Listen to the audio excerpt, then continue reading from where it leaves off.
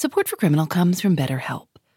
Running out of social energy is a very particular feeling. It can be overwhelming to follow through on plans you've initiated or to spend time with people we usually feel completely at ease around. When I'm worn out, I get away from my phone and go on a big walk or a swim. Therapy can help you build more awareness of what you need and when. BetterHelp offers affordable online therapy with licensed professionals. Scheduling is convenient, and finding a therapist suited to your style is quick and easy. Find your social sweet spot with BetterHelp. You can visit betterhelp.com/criminal today to get 10% off your first month. That's BetterHelp, HELP.com/criminal. I think we can all agree the current political moment is fraught. But how does it compare to the other fraught political moments in history? It felt for a time, in part of that decade, like everything was falling apart. Young people against old people, anti-war violence, peace movement. I'm former U.S. Attorney Preet Bharara, and this week, presidential historian Doris Kearns Goodwin joins me on my podcast, Stay Tuned with Preet. We talk about difficult times in America's history and how its people overcame them. The episode is out now. Search and follow Stay Tuned with Preet wherever you get your podcasts.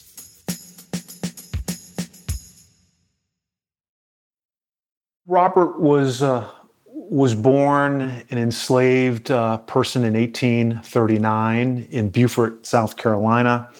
He was born to a mother who was a domestic for their master and their family, was born in a little shack behind the big house, so to speak. He was born on a day that there was a hanging going on. An enslaved person was being executed and the whole town left. And so his mother, who was in her mid-40s when she gave birth, delivered on the floor of the shack by herself. And I've always kind of just thought about that. I can't imagine giving birth in 1839 in your mid-40s by yourself on the floor, but such is how Robert came into this world. His mother's name was Lydia Polite. She was born enslaved and worked in the home of a man named John McKee. She helped raise his 7 children, including his youngest son, Henry. When John McKee died, Henry McKee inherited Lydia Polite. And when she gave birth to her son, Robert Smalls, Henry McKee claimed him as property too. And what's your relationship to Robert Smalls? I am Robert's great-great-grandson. I had the real fortune of growing up with Robert's granddaughter. My grandmother was his granddaughter, of course. This is Michael Boulware-Moore. When I think broadly about the Civil War, that's kind of an abstract kind of a thing. It was so long ago. But when I think about Robert Smalls, I think about sort of history as it connects to him. It's a much more tangible kind of a thing because we've had these really long generations, and so the history is much more tangible and accessible for me. Michael Boulware-Moore says that Robert Smalls' upbringing was somewhat unusual. He and his mother worked in Henry McKee's huge house on Prince Street in Beaufort, South Carolina, and lived in a small shack behind it. Robert Smalls was able to stay with his mother much longer than many enslaved children were. Slavery obviously was a business, and at the first opportunity that a young child could be put to work in any kind of a meaningful way, they were taken from their mother and put to work. But Robert, because he lived with his mother as a domestic, had an opportunity to grow up with her and to receive the benefit of her love and nurturing. By all accounts, he was very smart, precocious. He often got in trouble because he bucked against the rules for enslaved people. As the story goes, he was very distraught, for example, at the fact that he could not go to school, that he couldn't be taught to read and write. When in the evening, when the whistle or the bell was sounded as a curfew for enslaved people, he often rebelled against going in on that, and often found himself getting into trouble. But he was young, he was precocious, he had an opportunity to taste freedom, or at least to observe it from afar, freedom in a way that the vast majority of enslaved people couldn't, and that always, I believe, stuck in his mind. When Robert Smalls was 12 years old, Henry McKee sent him to work in Charleston, about 50 miles from his mother, in Beaufort. In 1850, 1 year before Robert arrived, nearly half of the population of Charleston was made up of enslaved men, women, and children. It had been one of the primary ports for the transatlantic slave trade. When Robert Smalls first arrived in Charleston, he worked as a waiter at a fancy hotel, and then as a lamplighter, next as a stevedore, loading and unloading cargo from ships. Henry McKee took almost all the money Robert earned.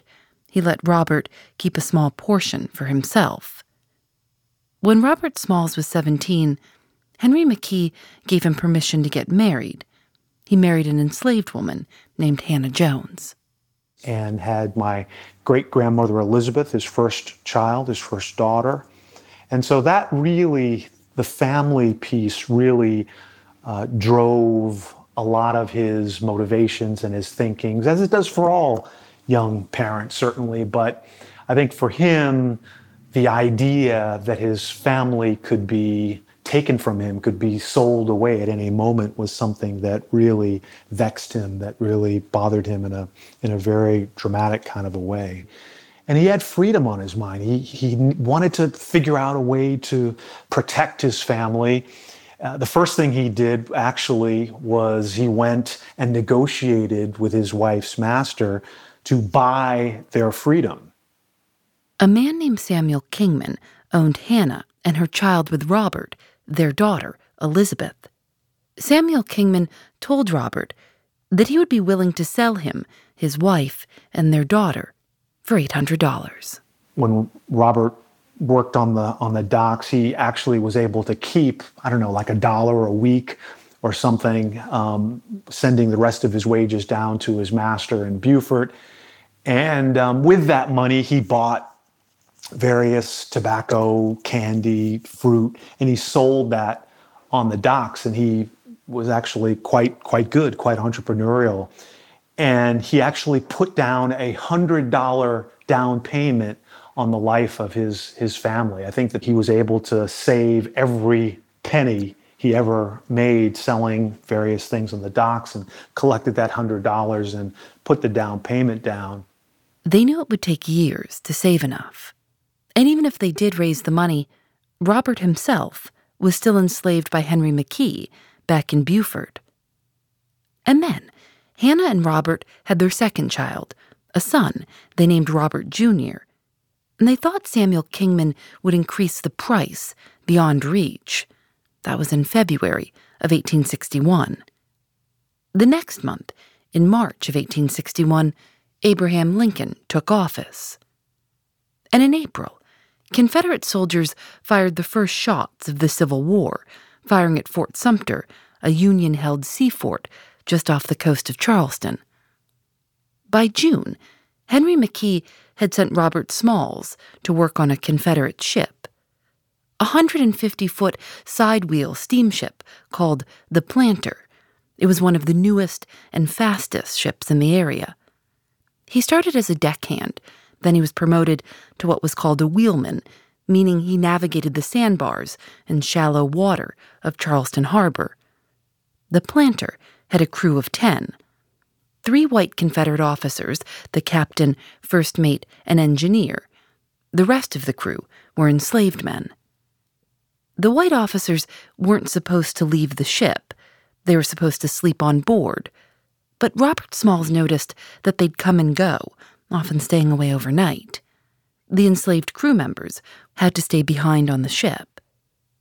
One night, someone put the captain's hat on Robert Smalls' head as a joke. And that was the moment when he first wondered if he could impersonate the captain, take command of the Confederate ship he was forced to work on, and get his wife and children out of there for good. I'm Phoebe Judge. This is Criminal.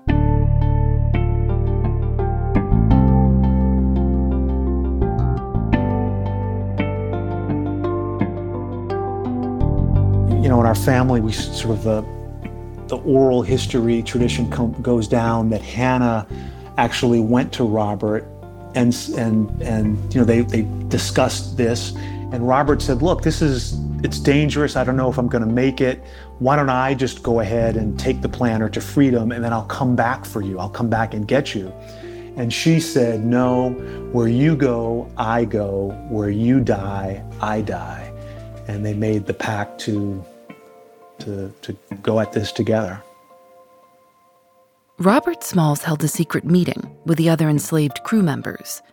They agreed to join and help him. They wanted to free their families, too. Everything was planned out very carefully. On May 12, 1862, the crew of the planter had just finished a long stint of very demanding work. Robert Smalls suspected that the white officers would be eager to leave the ship for the night. And as afternoon turned into evening, it appeared he was right. The Confederate captain, first mate, and engineer all left the ship. As things were falling into place, two of the deckhands decided the risk was too high and they didn't want to go anymore. Robert Smalls told them they could leave, and he hoped that they wouldn't say anything to anyone. Hannah Smalls arrived to the planter with her daughter and infant son. It wasn't uncommon for the wives of enslaved crew members to come visit the ships in the evenings, but they had to be home before curfew or risk being caught and punished by slave patrols. The families of the other crew members began to arrive too, and Robert outlined the plan for everyone. They had made the decision that if something happened and they were caught, they were going to kill themselves. They lined the bottom of the boat with dynamite, and they made that decision that it was either going to be freedom or it was going to be death for them. Around 3 a.m. on May 13th, the crew began adding wood to the fires and had to wait for the boilers to get hot enough to produce steam. Finally, it was time to go. The crew raised the ship's flags. First, the Confederate flag, and then the state flag of South Carolina. And then Robert took command of the ship. And he donned the straw top hat that the Confederate captain of the planter used to wear, and this long overcoat. He had studied the gait of the Confederate captain, and he sailed out, and he knew all of the passcodes that he had to execute with the whistle to get by. I think there were 5 forts there, and sailed out. They sailed past Confederate guard boats, guard stations, and forts. They had to move at a slow pace so that nothing would appear out of the ordinary. One of the planter's engineers, an enslaved man named Alfred Gordine, later said, "I was taken so weak that I could hardly stand." He remembered that everyone on board was terrified, except for Robert Smalls. If he lost his nerve for a single minute, no one noticed it, he said. At one point, Robert Smalls was said to have saluted a passing boat with a whistle. Another time, as they passed a towboat, he yelled out to its captain something about the fog. Gordine remembered that Robert Smalls kept the steamer right on its course. And when they passed the Confederate stronghold, Fort Sumter, Robert Smalls saluted it with a whistle and then added an extra one, quote, "as a farewell to the Confederacy."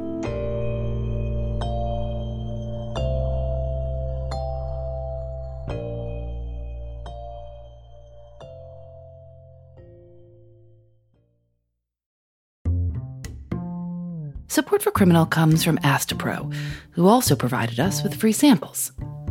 This is my favorite time of year, even though I've had terrible allergies all my life.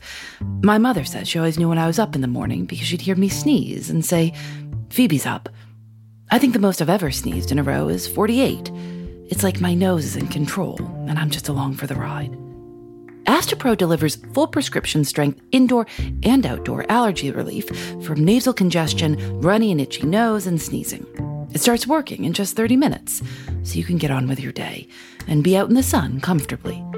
Get fast-acting nasal allergy symptom relief with Astepro. Go to asteproallergy.com for a discount. That's ASTEPRO allergy.com. Use as directed for relief of nasal congestion, runny nose, sneezing, and itchy nose due to allergies. Support for Criminal comes from Factor. After a long day at work, sometimes the most convenient dinner option is ordering takeout. But if you make a habit of it, it can get pricey. Factor offers restaurant-quality, ready-to-eat meals delivered right to your doorstep. Factor's meals are both nutritious and tasty, and you can choose from more than 35 different options weekly. They have a variety of meal types to fit your needs too, like keto, calorie smart, vegan, and veggie, and more, with plenty of delicious add-ons also. I've tried Factor meals myself. Lately, I've enjoyed their shredded chicken taco bowl and Thai roasted vegetable green curry. You can get as much or as little as you need by choosing 6 to 18 meals per week. You can also pause or reschedule your deliveries anytime. Head to factormeals.com/Phoebe50 and use code Phoebe50 to get 50% off your first box, plus 20% off your next box. That's code Phoebe50 at factormeals.com/Phoebe50 to get 50% off your first box, plus 20% off your next box while your subscription is active. As Robert Smalls navigated the Planter out of the port of Charleston, he thought that if he could continue impersonating the ship's captain until they were out of range of the Confederate cannons, they might be safe. He knew that there was a fleet of Union ships further out in the waters off Charleston, and he planned to approach them and ask for help. Once he believed he was beyond the range, he veered south to this Union blockade. And he started sailing toward the USS Onward, which was the lead boat in the Federal blockade there outside the mouth. And Robert was very careful, knew all the details, had planned everything, except there was one detail that he had forgotten.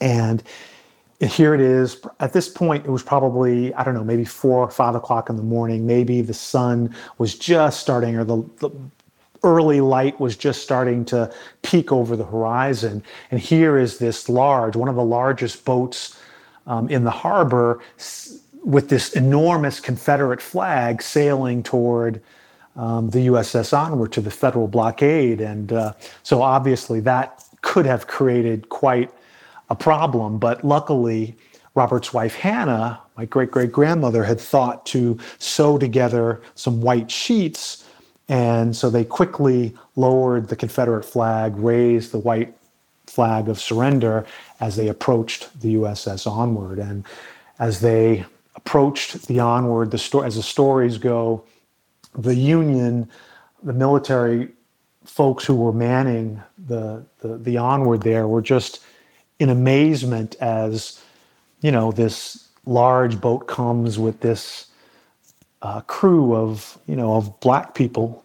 The general conception of what Black people could do was extraordinarily limited. Let's remember that a narrative had to be created for this country to do the things that it did to enslaved people. The narrative was that they were less than human, that they were not intelligent, that they were beasts, that they were, violent, aggressive, all these kinds of things. And so, at this point, here is this enormous Confederate boat coming with this crew of enslaved people. It just, it shocked not only the officers and the folks from the Union there, but it made enormous news up and down the East Coast. And they were free.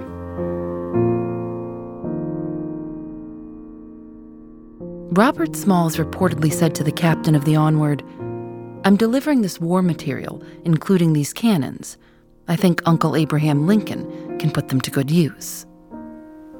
I've often thought, as they were stepping off the Planter and onto the Onward, just what must they have felt? I mean, it was common. I'm sure every enslaved person in the country dreamed at one point or another of being free, but how many actually had the opportunity to actually do something about that? And Robert, he had the audacity really to do this, and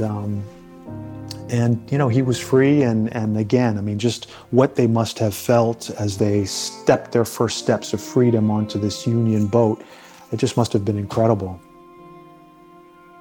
You won't be surprised that the story was received differently in the North than it was in the South. In the North, Robert was really, the story was enormous news. It was great news. It was joyous. Robert was taken to the North, and there were parades and huge celebrations for him up and down the East Coast, Washington, Philadelphia, New York, Boston.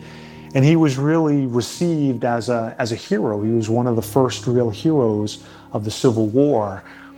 Obviously, in the South, there was a little bit of a different reception. There was a bounty put on his head. He was persona non grata. He had really embarrassed the Confederacy, because again, the conception was that, enslaved people, Black people, were akin to beasts of burden in terms of their ability to think strategically and to, just to execute sort of high-level kinds of reasoning and thinking and planning. And so Robert really called all of that into question. A few months later, Robert Smalls traveled to Washington and met with President Lincoln in person. The story of what Robert Smalls had done is partly credited with persuading President Lincoln to allow African Americans to enlist in the Union Army. And Robert Smalls went back to South Carolina to serve as a naval pilot. He had this unique ability to envision realities for himself, to think about things, to dream about things, to actually make those things happen for himself, but then to extend those things to his family and then to fight for others to do that. And so he did that in this instance. He actually went back into the crucible of the war, back into the heart of things, and worked with the Union as the pilot of this boat, the Planter, the same vessel that he used to free himself. And so he moved back to the low country here of South Carolina. And to make a long story short, Robert became the first African American to command a United States naval vessel as a result of some heroics that he executed there, fighting for the Union during the Civil War. That must have been, the fact that to sail this ship that he had once been forced to work on, now as the commander of it, I can't imagine the thought of that. Yeah, I think there was real poetry to it, to be honest. He did spectacular things, and it was at a time when there was a lot to be done, and so he stepped up and did a lot. Robert Smalls bought the house on Prince Street in Beaufort, where he and his mother had once been enslaved. And so he lived there. He and Hannah, my great-great-grandmother, and others lived there. And after the Civil War, the wife of his former master came to the house. She was both physically and mentally ill. And she thought she was going home. She thought she was going to her house. She's, old and infirmed. And Robert, could have responded in a number of different ways. This was the woman who had owned him as a piece of property, who had, defined his life as a piece of chattel in so many different ways, but yet he embraced her and brought her in and cared for her. And even though, for example, she wouldn't eat at the table with them, just cared for her, allowed her to live. And so to me, that story just touches me because, he could have slammed the door in her face, literally and figuratively, and he didn't. The Civil War began its end on April 9th, 1865. When Union soldiers entered Charleston, the first soldiers to arrive were African American. Many of them had been forced to work in the city earlier in their lives, and now they'd returned to liberate it. The period known as Reconstruction attempted to bring the Southern states back into the Union and attempted to correct the inequities of slavery. When Abraham Lincoln was assassinated, the Reconstruction effort was left in the hands of Vice President Andrew Johnson, who'd said, "White men alone must manage the South." Robert Smalls became active in politics. He wrote legislation to create the first public school system for the state of South Carolina, which is often said to be the first free compulsory statewide public school system in the country.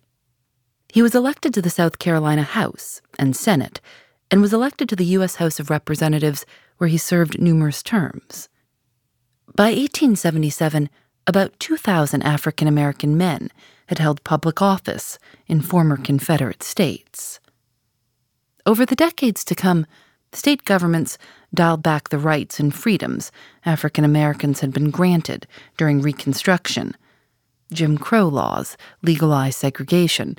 Confederate monuments began to be installed across the country, not just in the South. And Robert Smalls watched as opportunities for equality were taken away, one after another.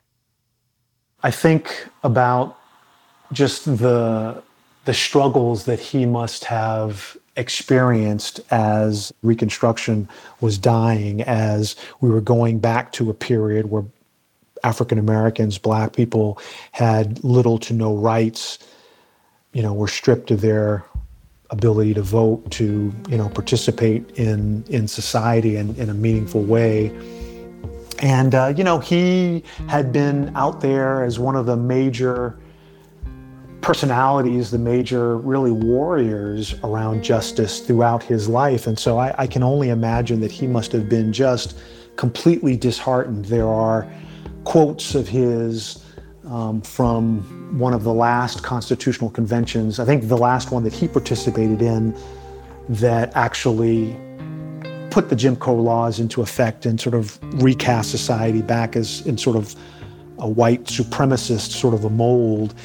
And, he's one of the quotes that he said was, "My race needs no special defense, for the past history of them in this nation leads everyone to believe that they can compete with anyone, anywhere. All they need is an equal chance in the battle of life." That line is engraved on a statue of Robert Smalls that sits in the cemetery of the Tabernacle Baptist Church in Beaufort. He's buried there, and a marker describes how he liberated himself and his family on May 13th, 1862. Is May 13th a special day for your family? That is a great question, because for me, I always acknowledge it as my personal Independence Day. Of course, July 4th is a national Independence Day, and look, I think as an African American, one could always question the relevance of that day because, on July 4th, 1776, or, the relevance of that Independence Day, it really didn't have any relevance for people of African descent who were enslaved.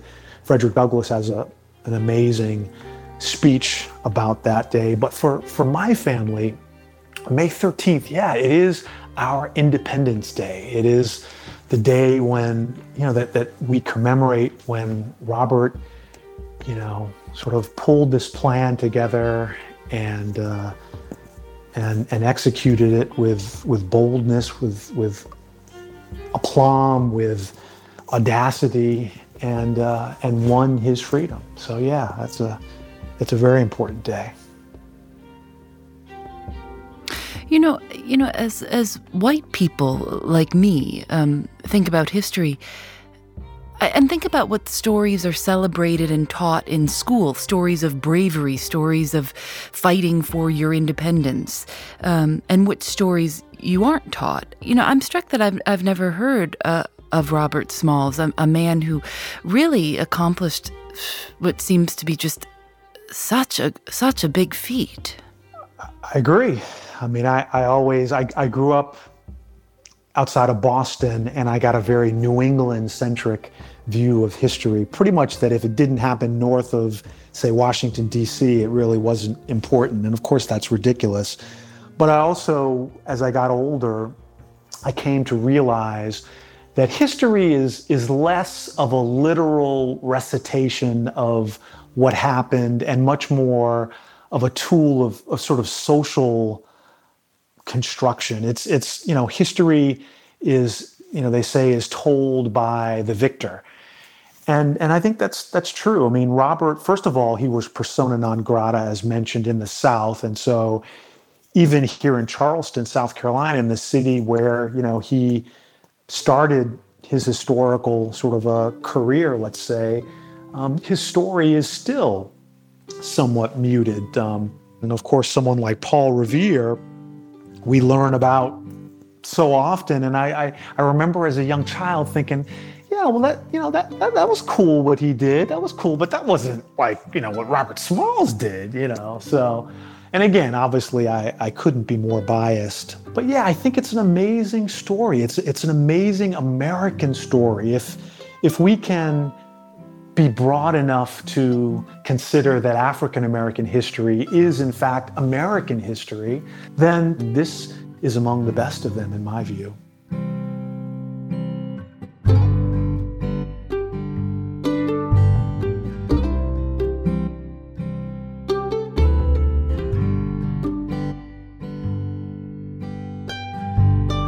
Criminal is created by Lauren Spohr and me. Needy Wilson is our senior producer. Susanna Robertson is our assistant producer. Audio mix by Rob Byers. Special thanks to Matt Majak. Julian Alexander makes original illustrations for each episode of Criminal. You can see them at thisiscriminal.com. We're on Facebook and Twitter @Criminal Show. Criminal is recorded in the studios of North Carolina Public Radio WUNC. We're a proud member of Radiotopia from PRX, a collection of the best podcasts around. I'm Phoebe Judge. This is Criminal.